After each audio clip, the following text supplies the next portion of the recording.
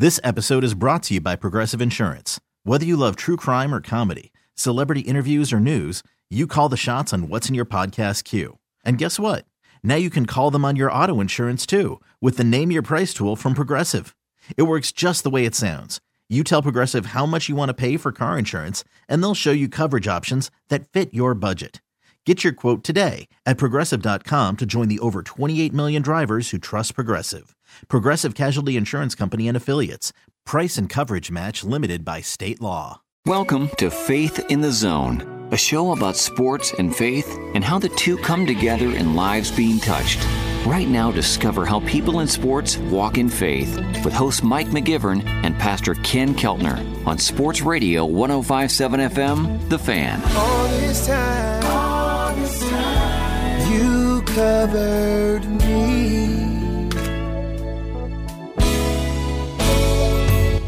Welcome to Faith in the Zone on Sports Radio 105.7 FM, The Fan. I am Mike McGivern, flying solo this week. Pastor Ken Keltner is out of town. If you listen to Faith in the Zone, you know that we have a lot of guys on this show. Some guys I know, other guys I'm just meeting for the first time. And every once in a while we have on a guest that in his playing days, I was a huge fan. And if you've heard me talk about baseball, the kind of baseball players that I love are guys that play hard all the time. Smart baseball players, guys that will give themselves up to get a runner over, guys that take the extra base. And this guy certainly was one of those guys. He's a former center fielder, National League All-Star. Brett Butler will join us for the entire hour. Brett, it's really good to talk to you, sir. How are you? Mike, I'm doing fine. Thanks for having me. Yeah, you bet. Brett, I have to tell you, I was a huge Brett Butler fan. And my favorite baseball player of all time was Robin Yount. And one of the reasons I loved watching Robin Yount play is he played hard all the time. And if he hit a one-hopper to the shortstop, he was flying down to first base. He wasn't jogging. He wasn't, he didn't slam the bat down. He just took off, thinking that if that shortstop bobbled it even for a second, he'd be on first base. And you had a lot of that in you. And I've told people a lot that if you had played here in Milwaukee, man, this community would have embraced the type of player you were. Well, I appreciate that. I only grew up an hour south in Libertyville as a kid, so there were times I'd go out to the county stadium and sit in the stands and do that at times. But, you talked about Robin and him hustling every day. I remember when I first broke in the big leagues, my father, who was a Marine, said something to me that I never forgot, and I carried it through my career, and that was simply this. This world is a tough place to live, and people are going to pay their hard-earned money to come and see you play just to get away from the rat race. Make sure that you play hard every single day, because they might only see you play one time, and never let them down. Always play hard, and that's the way I try to play every day. Man, that's awesome, and you did that, Brett. I again, watching you play, the other part of your game that I really enjoyed was defensively, how strong you were in center field. Just about always throwing to the right base. I know we make mistakes at times, but cutting off gaps and really kind of being the quarterback of that defense in the outfield. You were pretty comfortable out in center field. That was your spot. Well, I love that. To me, I always loved to take control out there, but I had a below-average arm, and so I had to make up for it with my speed and being able to have an idea of how the guys were going to hit the ball, prepare myself before the ball game, talk to my left and my right fielders to have an understanding of what was going on. And not only that, talking to the pitchers, knowing how they felt. After they warmed up before starting the game, I'd walk up to them and say, "How do you feel?" And it might be, "Hey, my curveball's great," or "My fastball's not very good." So that would give me a little bit of an idea of how to play out there, and it seemed to work for me. I want to thank Randy Holland, one of our past guests, for introducing me to Brett and saying, look, Brett would be a great guest on Faith in the Zone. And he told us a story, and I think it was on the air when he was on a few weeks ago. He said, talking to Brett Butler, he said he made a comment one time that just made me think, wow, I never thought of that. But he said every time the third baseman would make the last out in an inning, he said, you can almost be assured that I'm butting his way. because his mind isn't really into playing defense right off the bat, and I'm going to try to get on base by bunting down the third base line. That's the kind of mindset that you went up to the plate with. Well, I had to do that, but to be honest with you, I got that little nugget from Rod Carew. You know, when I first broke in, there were three people that I truly admired.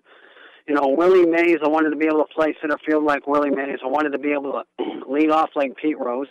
And I wanted to be able to bunt like Rod. So when I was over, you know, in Cleveland, I remember running across the field when he was with the Angels, and I picked his brain, and that was one of the things that he had said to me is, hey, they know you're going to bunt. They just don't know when. Only you do. If you could put the ball out there just about 4 or 5 feet, it doesn't matter where they're playing. But also remember, you know, you have to be one step ahead. So if the third baseman makes the last out or the second baseman makes the last out in an inning, you know, that's a perfect opportunity. First pitch, boom, drop down a bunt because they're thinking about their hit and they're not thinking about your defense.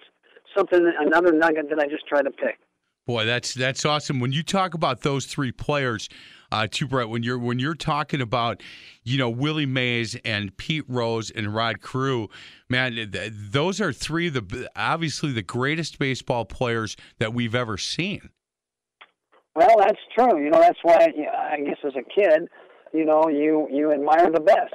So you try to emulate them at times. And even though Willie was right-handed, you know, I knew I couldn't hit home runs like him, but boy, I wanted to roam the outfield the way he did. And I remember my first year in Candlestick Park. I remember walking up to Willie, and I said, and his nickname was Buck, and I said, Buck, how do you play center field in Candlestick Park? And he looked at me with that high voice, and he goes, Bud, you just got to watch the trash. I'm like, what? What are you talking about? Oh, you know, you get ready, and when the pitcher goes into the windup, he says you look to the right at Candlestick, and if the trash is up against the fence, you know the ball's going to carry, but if it's swirling, you got to count 1,001 because the trajectory is going to change because of the wind, and then you go get the ball. That's what I did. I watched the trash. That's awesome, man. You gotta love that kind of information from somebody like Willie Mays about playing center field. Certainly a Candlestick. Hey, you had mentioned that you grew up in Libertyville. I know that you spent your teenage years there and played baseball at Libertyville High School. Did a lot of colleges come knocking, or was that something that didn't happen for you in high school and you had to take? You had to go. I know you ended up at Southeastern Oklahoma State. Did you get a lot of offers at that time? Well, to be honest with you, Mike, I didn't have any offers. As a freshman, I played freshman baseball on the Libertyville team. As a sophomore, I played sophomore. As a junior, I sat on the bench. I didn't have one at bat. I wanted to be around the game. I wanted to play, but they didn't think I was good enough, and so I kept score and watched the cheerleaders. My senior year, I went out, and part of the reason was because our best player's brother played my position, and so, you know how politics work. But I got 32 at bats my senior year. That was it.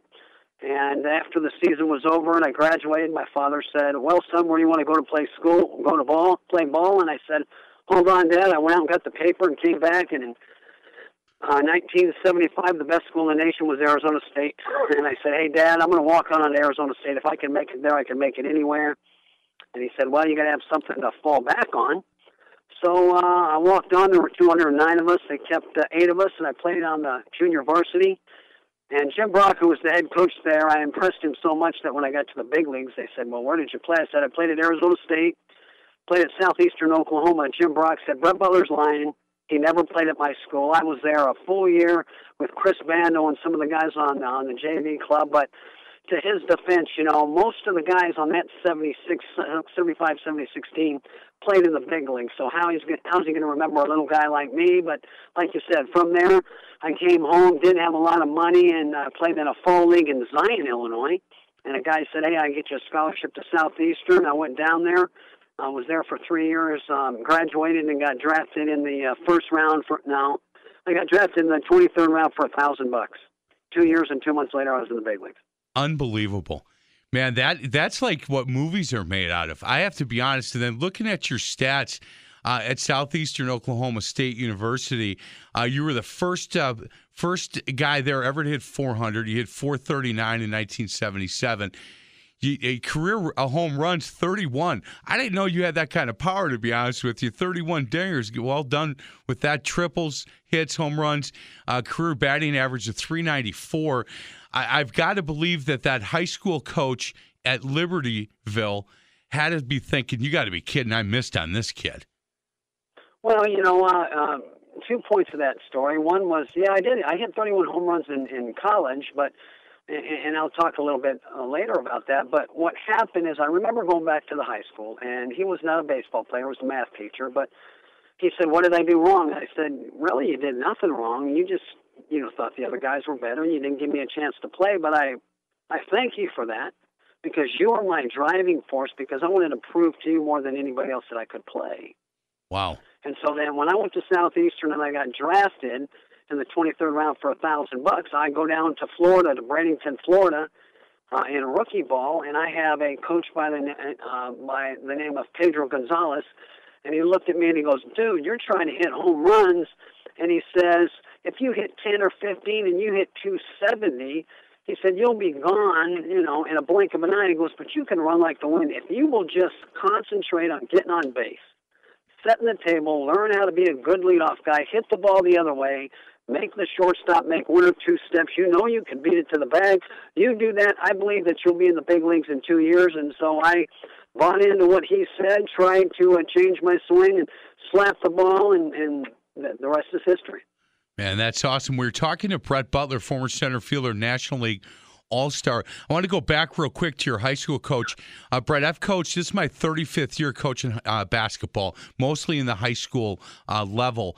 And it's amazing how many kids, and now they're grown men, will come back to me and say, Coach, do you remember when you said this? Or, Coach, do you remember when you did this?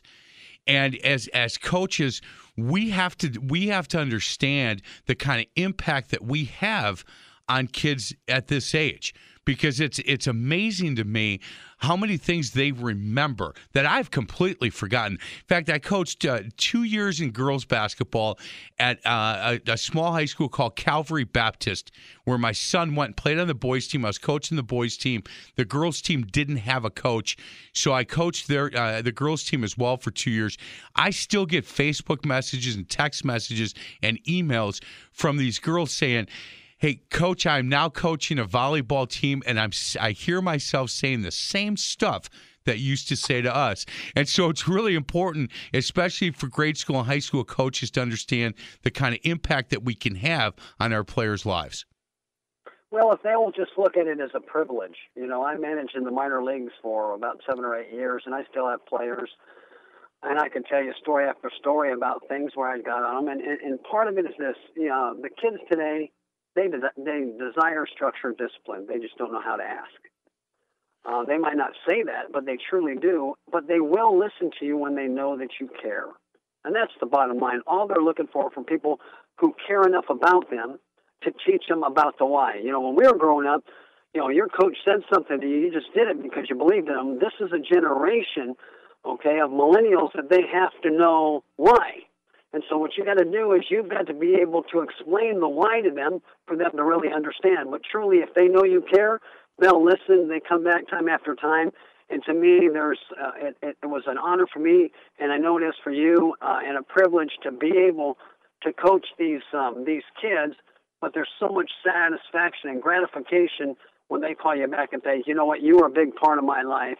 And that's what it's all about. Yeah, it really is. And I've got a feeling if that high school coach down in Libertyville, if he's still around, he's telling stories about you, Brett. He's saying, look, let me tell you about this guy.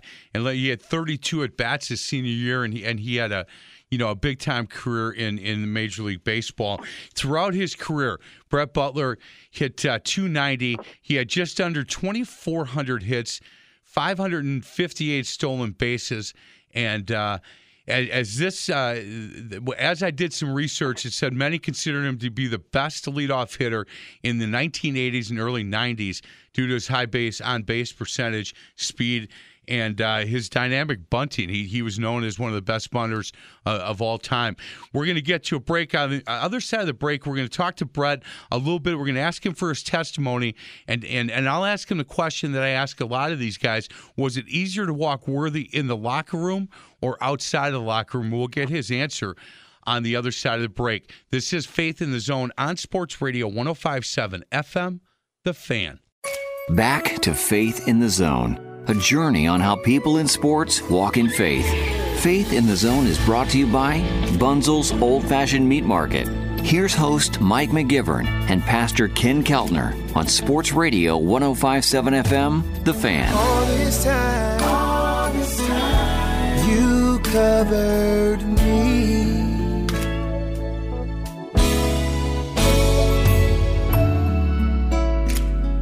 Welcome back to Faith in the Zone on Sports Radio 105.7 FM, The Fan. I'm Mike McGivern again, flying solo this week. Pastor Ken Keltner is out of town. Our special guest for the entire show, former center fielder and National League All-Star Brett Butler. Brett, where are you living now? We live in Scottsdale, Arizona. We've been here about 12, 13 years. Hey, you got to man up and come back to the Midwest for the winter. Come on. I'm too old for that. I've got that. I love the hot weather now. We have 4 of our children in Nashville. We go back and visit, but we've grown to love Arizona. I really didn't like the desert or the valley. I'm kind of a California and a Chicago guy, but the winters just got so bad up there. It was like, it's time to go. Yeah, I agree. It's it seems to get tougher and tougher the older I get. But man, I born and raised in Milwaukee. I love Milwaukee, and I love calling Milwaukee my home. And my family, at least my immediate family, my daughter and son, grandkids all live here. And one day maybe I'll get someplace warm. But man, it's not going to be today, and I'm sure it's not going to be tomorrow. Hey, Brett, we love asking our guests for their testimony. On this show, we get a lot of coaches and a lot of parents, a lot of kids that are listening to this show. In fact, I got an email earlier this week from a woman who said, look, our 15-year-old son listens to your Sunday show every Sunday from 8 to 9. And it's as close to church as he can get right now. And so thank you for what you do. So we really appreciate the testimony that our guests give. So if you can share your testimony with us, that would be outstanding. Well, I grew up in church, check. I prayed, check, every once in a while. I read the Bible every once in a while. We said prayers at night and at the table, check. And I was a sophomore in high school, and I went to a Fellowship of Christian Athletes conference in Fort Collins, Colorado, because I was a fast guy and I was going to win all the ribbons. And I went with a football buddy of mine, and we were just going to have a blast. And while we were there on a Thursday evening, we're in the auditorium, and speaker was talking to the group, and the question was asked, if you were to die tonight, would you go to heaven? And I sat there, and he was talking to the whole group, but he was talking to me.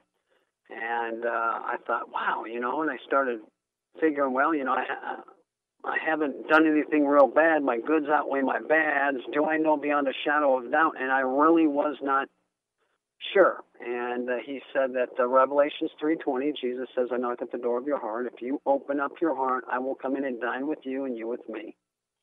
And so then he went through the 4 spiritual laws, that there is a God. And I'm thinking, yeah, okay, I know there's a God. I know that I'm separated from God by my sin. Yeah, I've made mistakes. I do stupid stuff. Do I believe that 2,000 years ago that Jesus came to die on the cross? And I said, you know what, I do believe that. I believe that the Word of God is inspired, even though I don't read it a lot. But I do believe that it says if you confess it with your mouth and believe in your heart, ask Jesus to be your Savior, okay, for your sins. He said you will be saved, and you can guarantee yourself that you go to heaven. Why? Because God can't lie. So he says, if you want to see that little prayer, come down in front. And I'm like, nah, I'm not doing that. So I remember running back to my dorm room, hoping I wasn't struck by lightning by the time I got there. And I got on my knees and I said, Lord, if you're who you say you are, I take you at your word. I know that you're there. I know I'm separated from you by my sin. Father, I believe that you sent Jesus to die on the cross for my sins. Lord, come into my life and make me the person you want me to be. I was a sophomore in high school. Now, bells didn't go off whistles didn't go off, but slowly but surely, the Lord started to work in my life, and that's when I became a Christian. Man, that's awesome. We tell everybody on this show, we love to hear everybody's testimony. They never get old, and they're all different. And I envy that you were able to do that at such a young age. It took me a lot longer. And we've talked about this on the show. It took me. I was stubborn, Brett. I'm 100% Irish. You know us Irish boys. We get after it in a lot of different ways. And I was stubborn. I envy the fact that you made that decision at such an early age. One of the questions that we ask professional athletes, and certainly even in college, was it harder for you to walk worthy in the locker room or outside of the locker room? For me, I don't know. After that had happened and I had that transformation kind of in my mind, I wasn't too concerned anymore about what people thought. I still wanted people to like me, so to speak, but I was more concerned about what God thought about me than what people did. And for me, so it really did not matter. It did not matter if I was in the locker room or outside of the locker room. There were times where maybe I would buckle under, or I would do this or do that, and then the Spirit of God that He said He will send you when you accept Him into your heart, then there was guilt, then there was, why did I do that, or why did I go down that road? So there were times where I think peer pressure might hit you a little bit, but then again, the more and more that I wanted to love the Lord and get into His Word, and that's what I needed to do, make sure I was in His Word, make sure that I was praying on a daily basis, because if not, then you're going to very easily fall back into the world, and now you're not listening to the Spirit in your heart, and you're letting the world and the people around you determine who you're going to be instead of the God of creation who sent His Son to die on the cross for your sin. Man. He's Brett Butler, again, former center fielder, National League All-Star. I wonder, Brett, in baseball, I find it difficult because there are more players coming in and out, or you're getting, you're in single A to, to double A, and you're moving about with different players that might not have the same feeling or have the same conviction that you have. And so I find it with baseball players, because of the difference of players and locations, that sometimes it makes it a little bit more difficult for them inside the locker room. But for you, if you're just who you are and you don't really care if people are going to accept you for who you are or not, just this is who I am. If you want to know more about me, come ask. Do you find that in baseball, I know baseball chapel is a big deal and they do a great job with that. But did you find when you went from in the minor leagues to the major leagues that everybody's pretty accepting of who you were?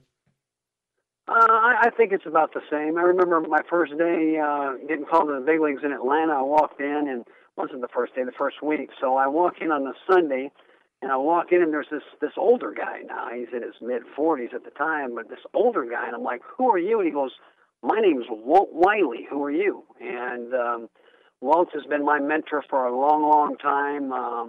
And he's in his 70s now. He's with an organization called Winning with Encouragement out of Charlotte. He worked with Walk Through the Bible for a lot of years, but Walt was my mentor that came alongside me. God brought him into my life to be able to give me structure, understanding, and even discipline to how to deal with it in the locker room. And Walt knew a lot of guys, and the thing about Walt is that they respected him even though they might not agreed with his belief. But the one thing that I learned from Walt is what God calls us to do. Love God with all your heart. Love your neighbor as yourself. We're not to judge anybody. We're to love people. And even though we might not agree with the way they're living or whatever may be the case, it's still our responsibility to be a light in their life. If they choose not to receive that, all you do is kick off the dust and you move on, but then you don't belittle them or put them down or say anything. And I think that's what's wrong with Christianity today.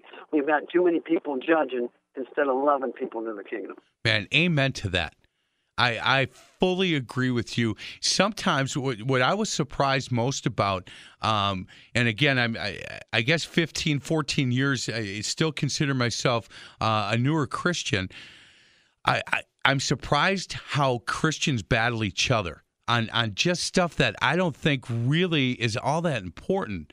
And when we're then going out and we're trying to talk to people and have them join us and at least have them come and sit at Brookside Baptist Church where I go to, if they come in and see fellow Christians battling about something as simple as, who's going to help with this, or, I brought that and you didn't bring anything, I think it just makes us look bad, Brett.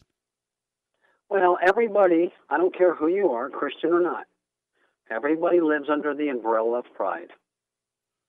Everybody does. Yep.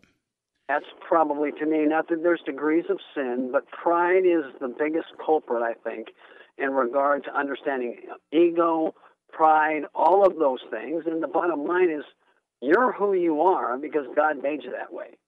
The things that you have, if you're a professional athlete and you make a lot of money, or you are the janitor down at the local high school, okay, if you're a softball coach or if you're just a regular Joe in the world, God made you unique. There's nobody like you.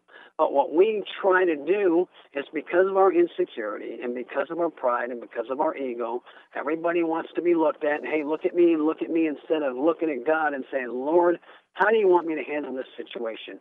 And it's a humbling, I think, that each and every one of us has to do. And if you're a Christian and you're humbling yourself, that's what God calls us to do, is to serve people. Okay, not to be a dictator over them or tell them that they're wrong. It's to love them in the kingdom with the living word of God's word, to say, well, what's God's word say? You share the truth of God's word, and somebody's not living that way, they're not going to like you. But God says, hey, they didn't like me first. They're not going to like you either. And who are you there to please? Are you here to please the world, or are you here to please God? But if you're here to please God, you're supposed to love him with all your heart, soul, mind, and strength, and you're supposed to love your neighbor as yourself. Even if you don't like him, you're supposed to love him. Hey, Brett, Walt Wiley, was he part of Baseball Chapel? He was, yep. He was part of Baseball Chapel for me in Atlanta. That's where my foundation. Lord just happened to put him in my life, and he was part of the Baseball Chapel for us. Was he with the Braves for a long time? He was. Yeah, because, when we talk to guys, I'm telling you, anybody who went through the Brave organization talks about how special that organization is, and they talk about guys like John Smoltz and Greg Maddux and guys who just were really strong in their faith. They were outspoken about it, and I certainly give a lot of credit. I've not heard the name Walt Wiley before, but certainly give him a lot of credit. Because when we have guys on that made their way through the Atlanta Brave organization, they said, "Look, that's a special organization. If you're a man of faith and you're looking to walk worthy, that's not a bad place to be with those guys." Oh, there's no doubt about that. But if you were to ask the John Smoltz and the Sid Breams and all those guys are over there, and you were to mention Walt Wiley, what they all will say is Walt was a major influence in the growth of my life, because all Walt did was Walt was there to serve God and give the truth of his word and give foundation, and that's why people were drawn to him, because there is a void that everybody in the world has. They try to fill it with everything other than God. But if, in fact, you are open to that and you have people like Walt Wiley come into your life and shares that, it's an automatic friendship and a bond that lasts a lifetime, and each and every one of those guys would say the same thing about him. Boy, that's awesome. I'm going to reach when we get done with this show. I'm going to see if I can't locate Walt Wiley, and I'm going to see if I can't get him on, because that's awesome. Last thing before we get to a break, when you talked about that part of it, when we had Darryl Strawberry on, he said, "Look, I had everything that I thought I wanted." Growing up, I wanted to be a Major League Baseball player. I was that. I wanted to be one of the better hitters. I was that. I had all the money, the homes, the cars, the girls, the drug. I had all of it. And I couldn't figure out why I was so unhappy. And he said it wasn't until that day when I fell to my knees that I realized, look, that's all worldly stuff. And that's all that pride issue that you were just talking about. And he said, but I was never happy. And he said, I'm pretty happy now. I had to go through, look, and Strawberry saying, look, I went through a lot of nonsense. I went through a lot of stuff that was my own doing, and I take full responsibility for it. But until I got myself right with my Savior, I was not happy, and he seems to be doing much better at this point. We're going to get to a break. Other side of the break, we're going to talk to Brett Butler about a couple of things. 1996, he got sick. And it was a scary illness, and we'll talk to him about that, and then we're going to ask him about his platform that the Lord has given him and how he utilizes the platform that he has. Again, our special guest, Brett Butler, former center fielder and National League All-Star, is with us for the entire show. This is Faith in the Zone on Sports Radio 105.7 FM, The Fan. Welcome back to Faith in the Zone, an inside look at people in sports and their walk in faith. Faith in the Zone is brought to you by All American Window and Door. Here's host Mike McGivern and Pastor Ken Keltner on Sports Radio 105.7 FM, The Fan. All this time, you covered me. Welcome back to Faith in the Zone on Sports Radio 105.7 FM, The Fan. I am Mike McGivern flying solo this week. Again, Pastor Ken Keltner is out of town. Our special guest, man, he's a good one. Brett Butler, former center fielder, National League All-Star. Brett, if we can, and I know that I don't want to spend a lot of time because it's probably not a great subject to talk about, but in 1996, you were told that you had cancer.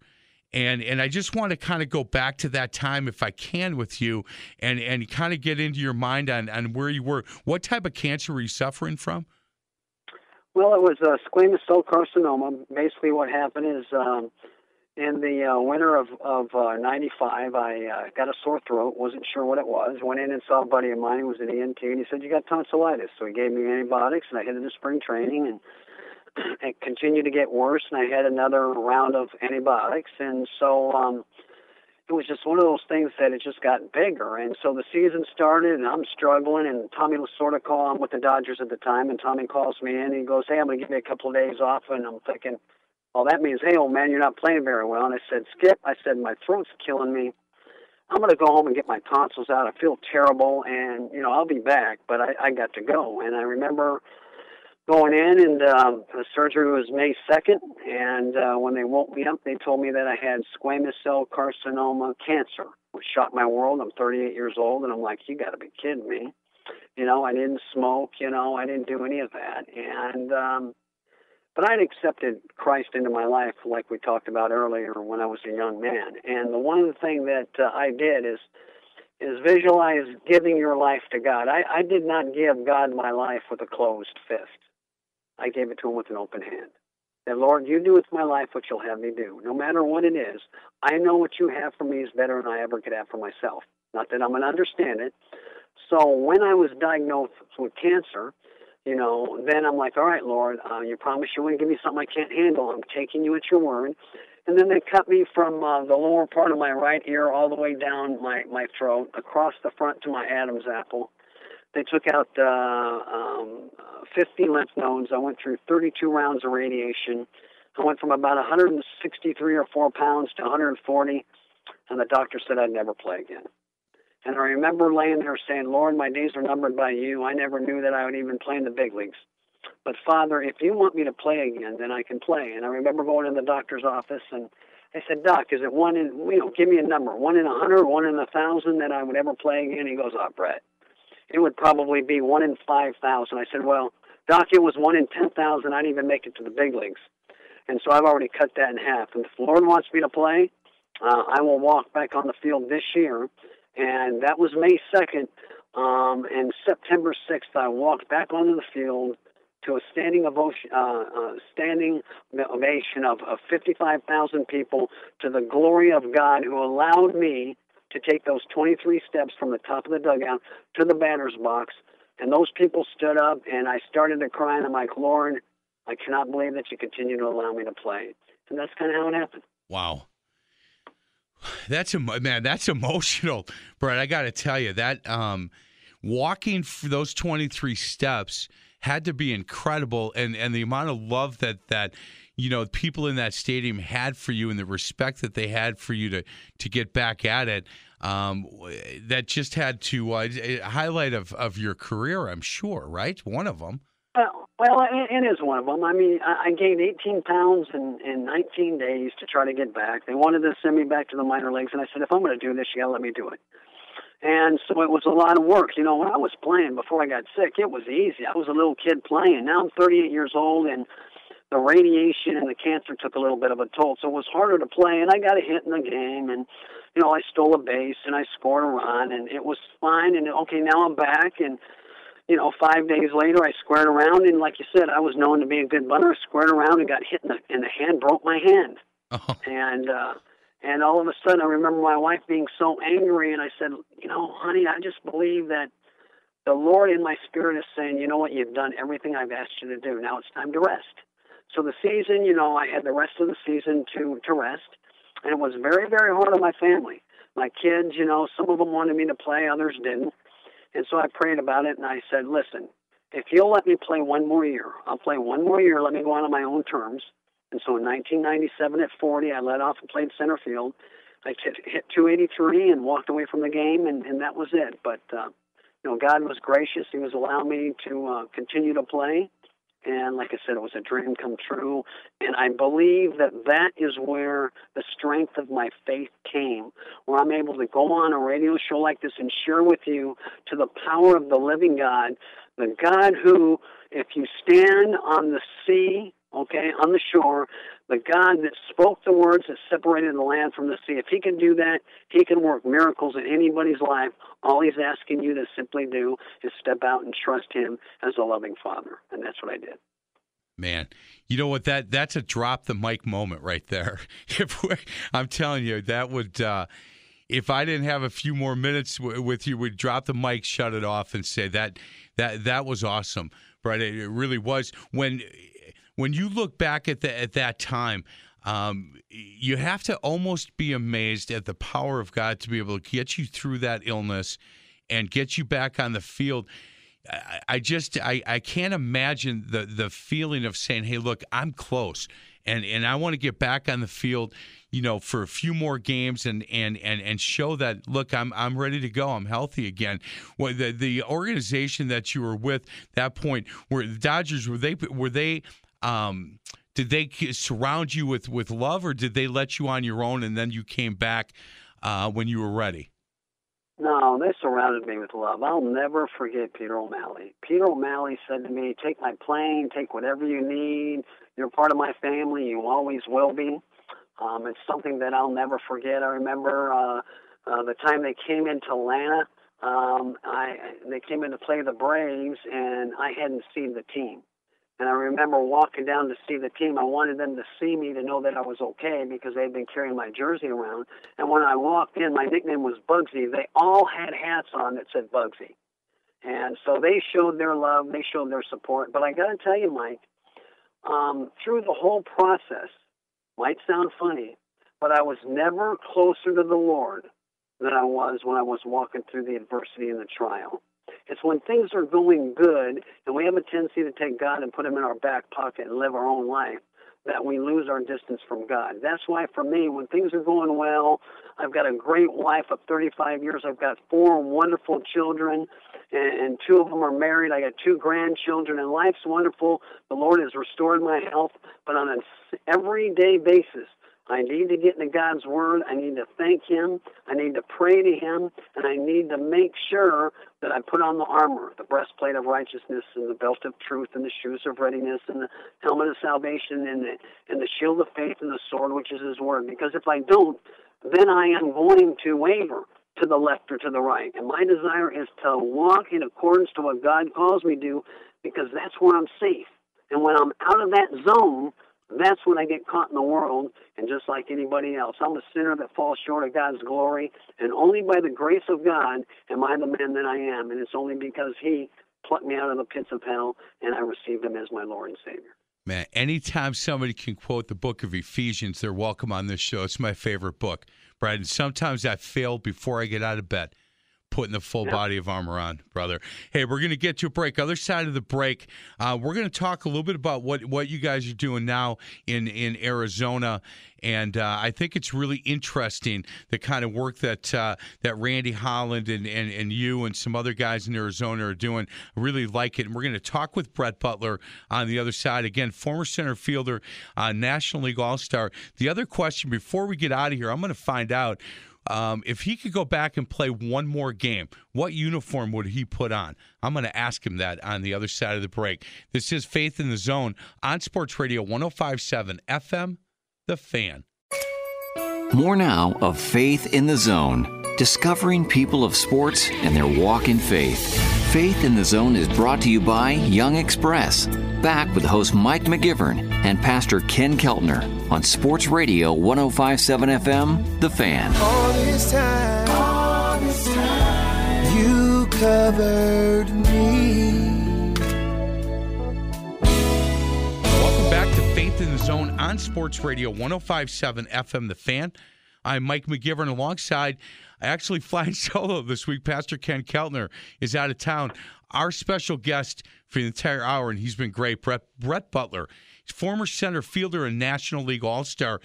Hey, Brett, let's talk a little bit about what you're doing now in Arizona. We talked about it off the air, but the Paul and Timothy thing that you had talked about, I'd like to talk a little bit about.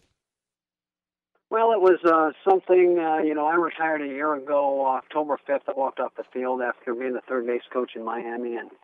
And the Lord just kind of put it on my heart, and that's one thing that we have to realize is we're children of God. He says, if you accept me as your Lord and Savior, I will give you a helper. And if we will just listen to the helper, it'll never lead us astray, the Spirit of God. And the Spirit was just kind of on my heart, something to do with the Paul-Timothy discipleship thing. And then I've got a buddy of mine, Donnie Gordon, who I played with in Cleveland. Donnie's a little bit younger than me, but at one point I said, Donnie, I want to really know God's Word, and would you disciple me? God says that, in His Word, Matthew 28 talks about go and make disciples, and I want to be discipled. I want to know God's Word so I'll be able to share with others, and so Donnie did that. So, when I was done, I had shared that with Donnie, but the Lord's kind of put this on my heart. He just laughed. He says, Brett, there's a guy there in Arizona by the name of Randy Holland. He was a minor league trainer for about 18 years, and he wants to do a discipleship, Paul Timothy discipleship program.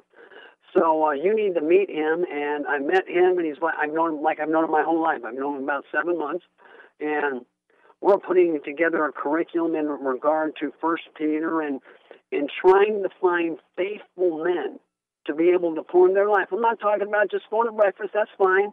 I'm talking about one-on-one, flesh on flesh, getting into each other's lives, talking about pride, talking about ego, talking about sin, talking about everything, and coming alongside and trying to equip godly men as God calls us in His Word. Go and find faithful men to be able to share my Word, to be able to multiply and share the gospel in the world, because that's what He's calling us to do, and that's what we're trying to do with a number of other people here. Is there, in your area, is there a lot of guys that are open to getting involved with a group like that?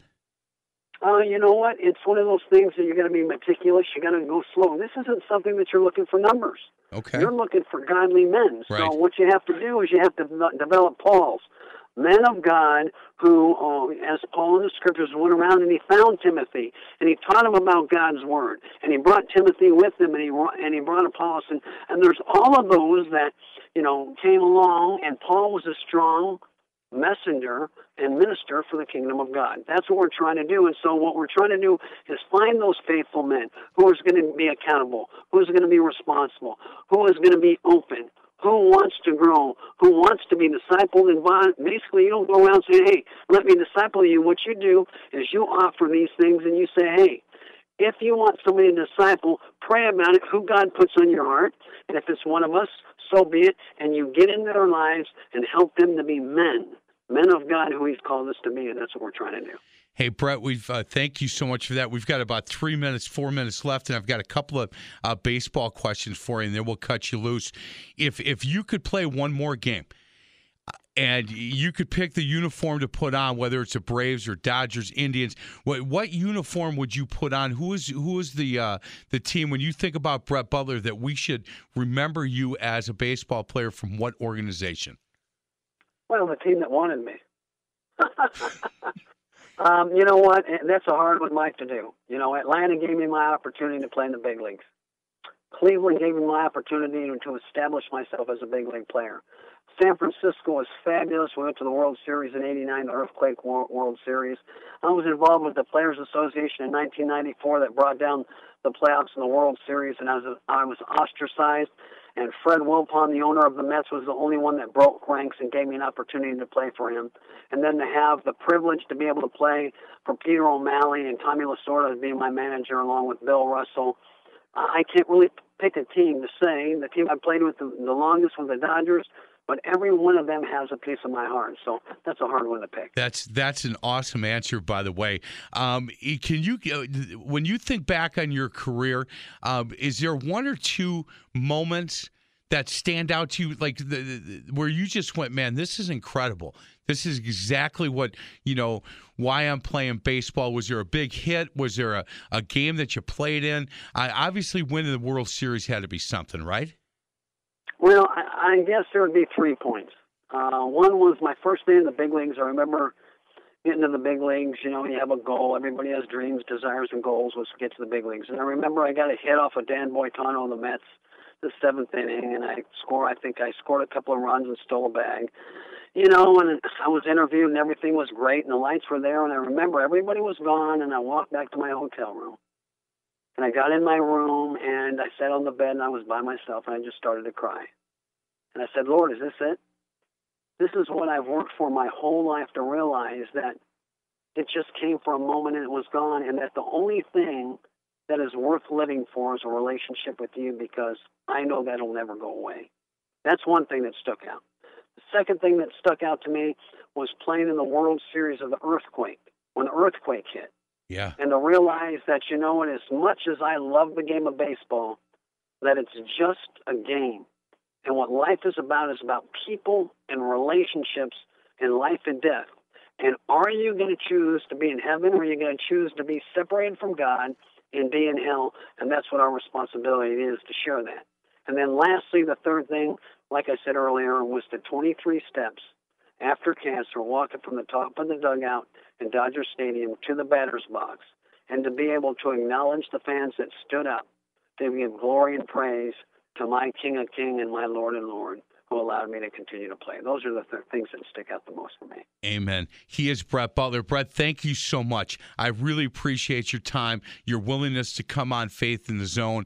I want to thank Walt Wiley for discipling you and the work that he has done. I especially want to thank Randy Holland for putting us together. And thank you so much. I know that the people here in Milwaukee that are big baseball fans have a tremendous amount of respect for you as a man and as a baseball player, and thank you so much for your time. I look forward to catching up. We'll give you a call back in 6 months and see how you guys are doing in Arizona. I want you in the middle of December, February, January. Think of us here back in the Midwest. You should feel sorry for us because it's going to be real cold soon. Oh, well, happy holidays to you, buddy. Merry Christmas, and you know what?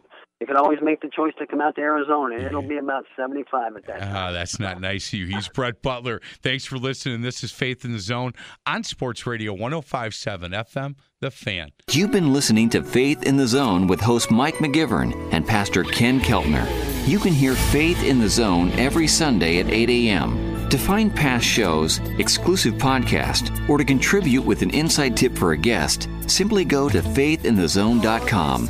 Faith in the Zone is an inside look at people of sports and their walk in faith. Join us again next Sunday for Faith in the Zone, right here on Sports Radio 105.7 FM, The Fan. Okay, picture this. It's Friday afternoon when a thought hits you. I can waste another weekend doing the same old whatever, or I can conquer it. I can hop into my all-new Hyundai Santa Fe and hit the road. Any road. The steeper, the better. Because my all-new Santa Fe is available with H-Track all-wheel drive, so I can hit the trail without a worry in the world. Heck, with 3 rows and best-in-class rear cargo space, I can pack the whole family in with all our gear. We've got available dual wireless charging for our phones, so we'll never lose touch with civilization, and we won't lose touch with the primordial power of Mother Earth. So which is it? Waste the weekend or do something a little more epic? And conquer it in the all-new Hyundai Santa Fe. Visit HyundaiUSA.com or call 562-314-4603 for more details. Hyundai, there's joy in every journey.